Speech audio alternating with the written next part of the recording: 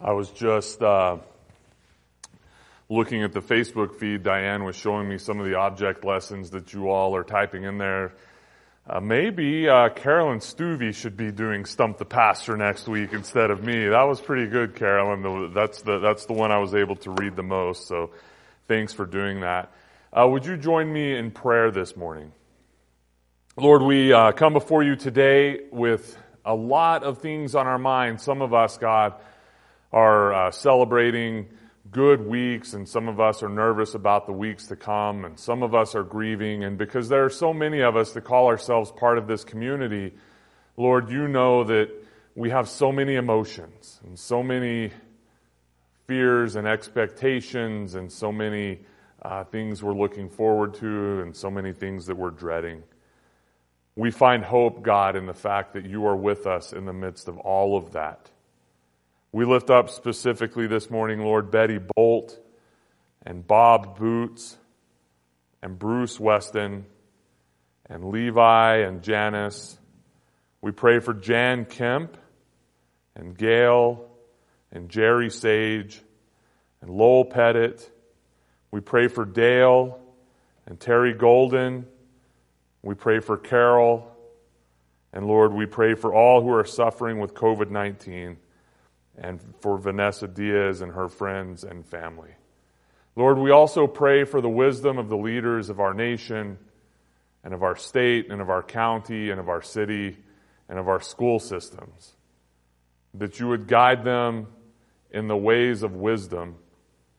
Lord, we pray that they would be led by your Holy Spirit to practice resurrection, to find ways to heal the brokenness that we experience in our world today. Lord, we know that they can't do it alone and we can't do it alone, but it's only through the power of your Holy Spirit that we can find real healing as a world that is broken.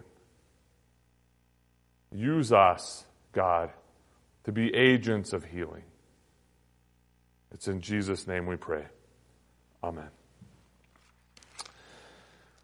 I am excited about the next few weeks of preaching. The text I'm going to be preaching from today is one of my favorite stories. My sister-in-law texted my family this week asking us for a verse. My nephew is going to a school and they're doing some sort of project and they needed a verse to put on a brick, a legacy brick for him. And I was really struggling because I'm not one of those people who has a favorite verse. And I don't really think in verses of the Bible. I think of stories in the Bible. And so I was like, well, you could put Acts chapter 10, verses 1 through 49, but nobody wants to do that on a legacy brick or whatever. They want like Jeremiah 29:11 or something, or John 3:16.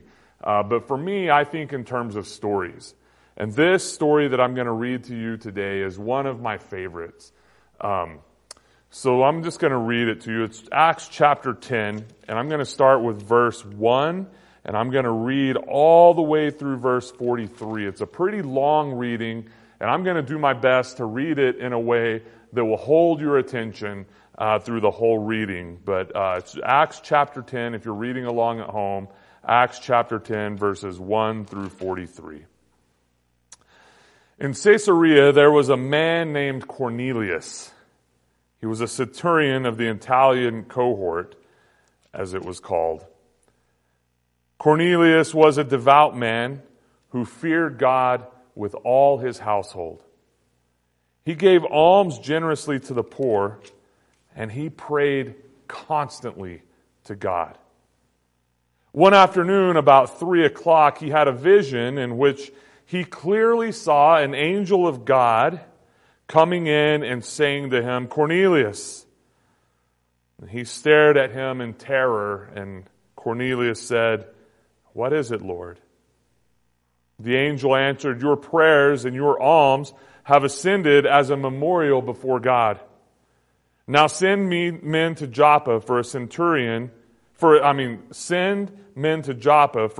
Simon who is called Peter, is lodging with a tanner whose house is by the seaside." When the angel who spoke to him had left, he called 2 of his slaves and a devout soldier from the ranks of those who served him, and after telling them everything, he sent them to Joppa, to Simon the tanner's house. At about noon the next day, as they were on their journey and approaching the city, Peter went up on the roof to pray. He became hungry and wanted something to eat, and while it was being prepared, he fell into a trance. He saw the heaven opened and something like a large sheet coming down, being lowered to the ground by its 4 corners. In it were all kinds of 4-footed creatures and reptiles and birds of the air. Then he heard a voice saying, "Get up, Peter, kill and eat." But Peter said, "By no means, Lord, for I have never eaten anything that is profane or unclean." The voice said to him again a second time, "What God has made clean, you must not call profane." This happened 3 times, and the thing was suddenly taken up to heaven. Now, while Peter was greatly puzzled about what to make of the vision that he had seen, suddenly the men from Cornelius appeared. They were asking for Simon's house and were standing by the gate. And they called out to ask whether Simon, who was called Peter, was staying there. While Peter was still thinking about the vision, the Spirit said to him, "Look, 3 men are searching for you. Now get up, go down, and go with them without hesitation, for I have sent them." So Peter went down to the men and said, "I am the one you're looking for. What is the reason for your coming?" They answered, "Cornelius, a centurion, an upright and God-fearing man, who is well spoken of by the whole Jewish nation, was directed by a holy angel to send for you to come to this house and to hear what you have to say." So Peter invited them in and gave them lodging. The next day he got up and went with them, and some of the believers from Joppa accompanied him. The following day they came to Caesarea. Cornelius was expecting them and had called together his relatives and close friends. On Peter's arrival, Cornelius met him and, falling at his feet, worshipped him. But Peter made him get up, saying, "Stand up, I am only a mortal." And as he talked with him, he went in and found that many had assembled, and he said to them, "You yourselves know that it is unlawful for a Jew to associate or to visit a Gentile. But God has shown me that I should not call anyone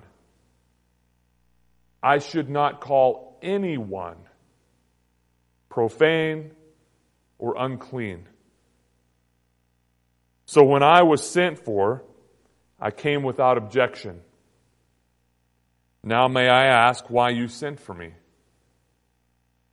Cornelius replied, 4 days ago at this very hour, at 3:00, I was praying in my house when suddenly a man in dazzling clothes stood before me. He said, "Cornelius, your prayer has been heard and your alms have been remembered before God. Send therefore to Joppa and ask for Simon, who is called Peter. He is staying in the home of Simon, a tanner, who lives by the sea. Therefore I sent for you immediately, and you've been kind enough to come. So now all of us are here in the presence of God to listen to all that the Lord has commanded you to say." Then Peter began to speak to them. "I truly understand that God shows no partiality. But in every nation, anyone who fears him and does what is right is acceptable to him.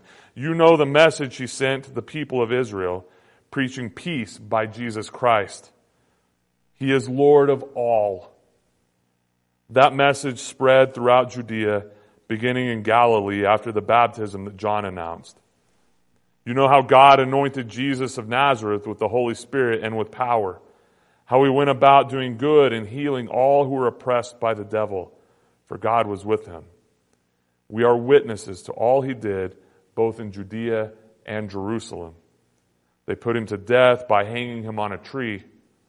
But God raised him on the 3rd day and allowed him to appear, not to all the people, but to us who were chosen by God as witnesses, and who ate and drank with him after he rose from the dead.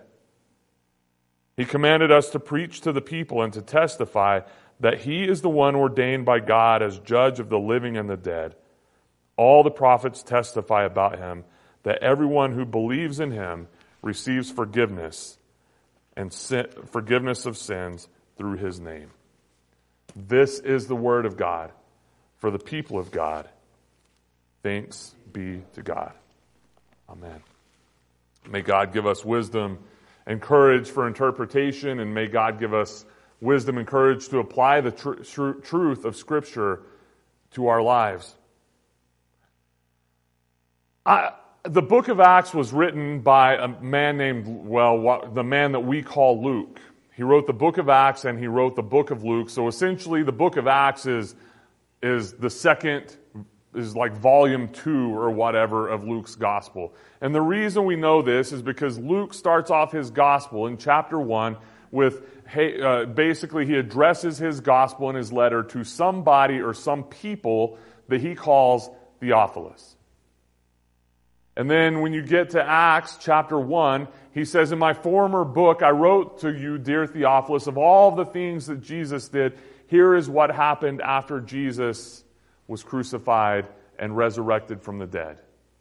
So this guy, Luke, has been writing about Jesus and Jesus' followers for a long time. He's experienced a lot, he's seen a lot, he's heard a lot, and he's writing it down so that people can read what he has experienced. And we are gifted by God with these writings today. They're not the easiest of writings to take in, because it goes against our very nature to live in the way that Luke is telling us that we are called by Jesus Christ to live. This chapter, in Acts chapter 10, this chapter is a major shift in the way that the early followers of Jesus understood their mission. Last week I talked about the way that we understand our mission today is to point people to the grace of God that we find in Jesus Christ. That is our priority in life, to point people, whether they live in your house or next door to you or across the street from you or work with you or whatever, if they're driving down the road, the way that we live our lives ought to point people to the grace of God that we have found in Jesus Christ. But if all we're doing is that and we don't have a bigger vision in mind, we've missed a big part of what life can be about. The disciples, the apostles, were going through their life and they were pointing people to the grace of God that they found in Jesus Christ. Peter was preaching every opportunity he got. They were converting people to be followers of what was called the way of Jesus, all the time. Houses were being filled up with people who would get together, share food with one another, create communities together, and worship together. But there was something missing. People who weren't like them. Peter's understanding was that the gospel was for Jewish people, not for Gentiles. Peter and Paul had conflicts, not physical conflicts, but emotional and verbal conflicts over the idea. Paul understood that he was called to be an apostle to the Gentiles, and Peter was saying the gospel is not for the Gentiles. Acts chapter 10 changes all of that. Acts chapter 10 is the point where Peter recognizes that Paul is correct and that the gospel of Jesus Christ is radically inclusive. This story is amazing. But before I dive into the story a little bit more, I want to say that it's not just at this point that Luke writes about these things. In Acts chapter 1, Jesus commissions Peter and the rest of the apostles who are there to go to Judea, Samaria, and the ends of the earth. That the gospel cannot be contained by geography. Luke, later on in the book of Acts, tells the story of an Ethiopian eunuch who's riding in a chariot and is led to understand the grace of God found in Jesus Christ and is then baptized. He's a Gentile, and he's a eunuch. At the opening of Luke's gospel, Jesus is taken to the temple by his parents, and the prophet Simeon declares that Jesus would be both a light of revelation to the Gentiles and for the glory of the entire world.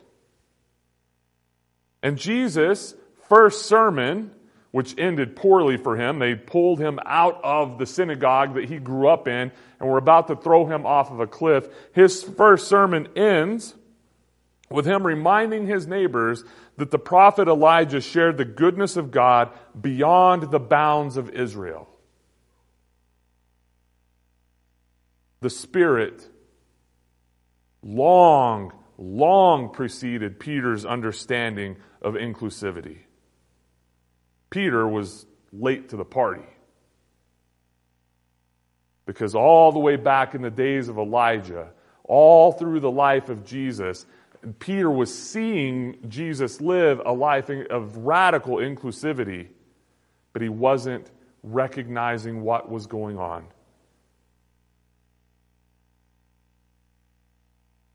And then we get to this point where Peter is welcomed in Middle Eastern hospitality style to Simon the tanner's house. And he's staying there. And he's at 3 o'clock in the afternoon, goes up on the rooftop to pray. And at the same time, there's a man in another town named, what was his name, anybody remember? Cornelius, who was praying as well. Cornelius was a Gentile, and he was praying just the same as Peter was. And in Cornelius' prayer, he has a vision.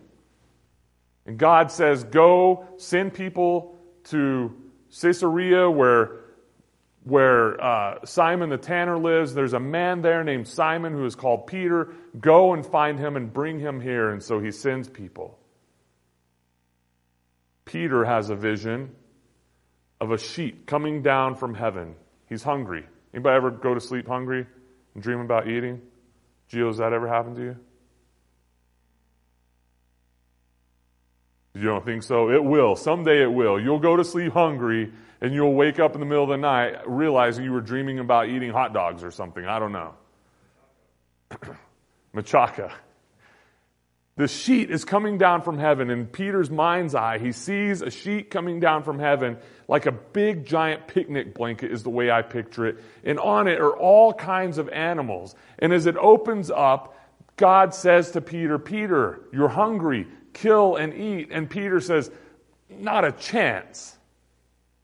Never in my life has anything unclean ever touched my lips, and it's not going to start today, Lord. And then God tells him there's some people, they're looking for you, go with them. The sheet goes up, Peter opens his eyes or comes kind of back to reality or whatever. He goes with these people to Cornelius' house, walks in, they've got bacon-wrapped shrimp with all kinds of unclean foods. And Peter realizes in that moment that it's not about the food, it's about the people. Because God, he thought it was about food. He said, Lord, nothing unclean has ever touched my lips. God says, don't ever call something unclean that I have made clean.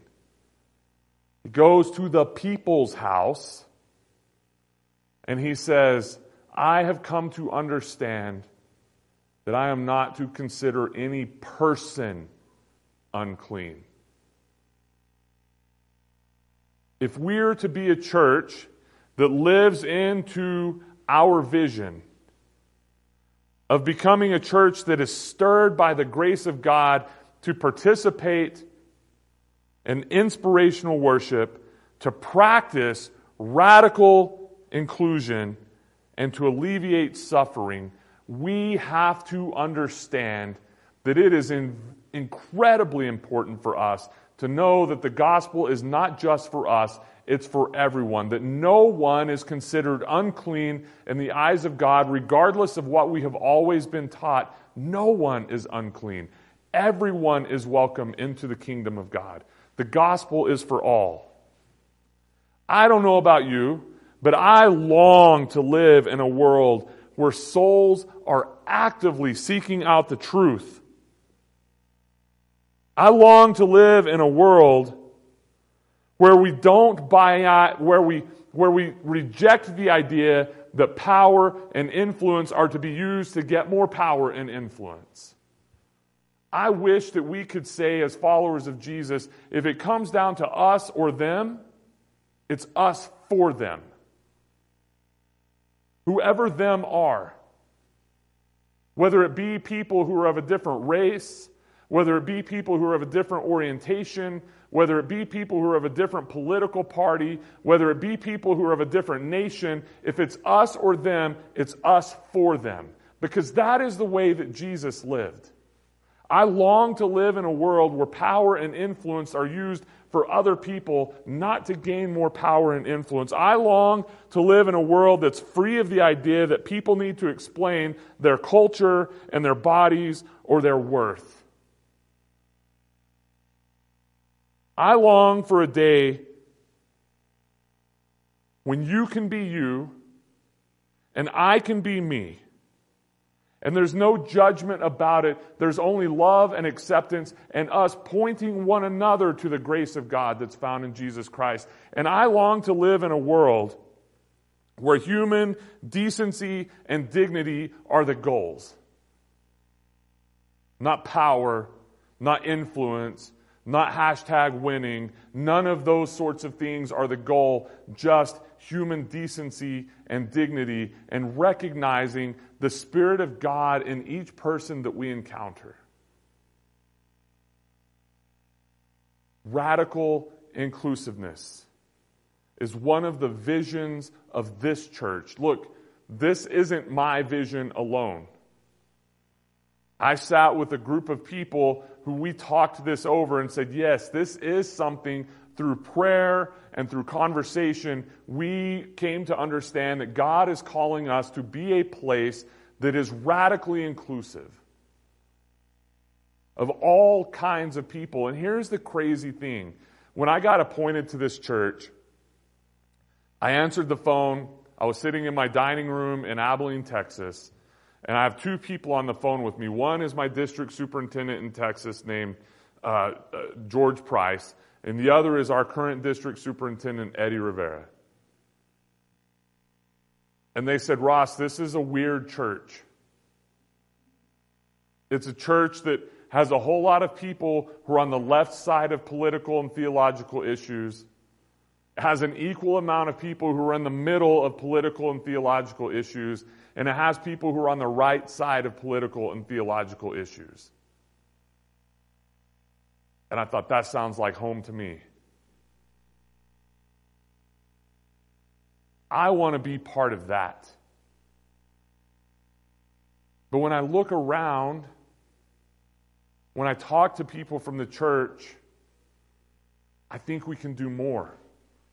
I think we can become even more inclusive, not just around political and theological ideas.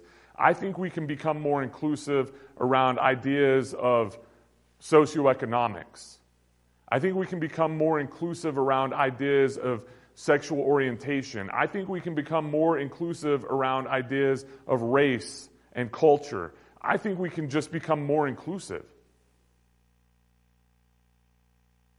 And I think you do too. And so what I would ask you to do is start praying that our church becomes the most inclusive, like radically inclusive place that exists within Doña Ana County. And then we got to be careful.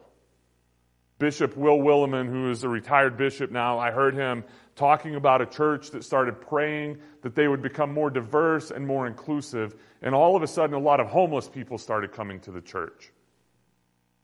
And the church started smelling different. Literally, the building started smelling different. Different kinds of people were hanging around. They would tell people, you have to put your beer down before you come into the church. And the leaders of that church got together and said, we got to do something about this.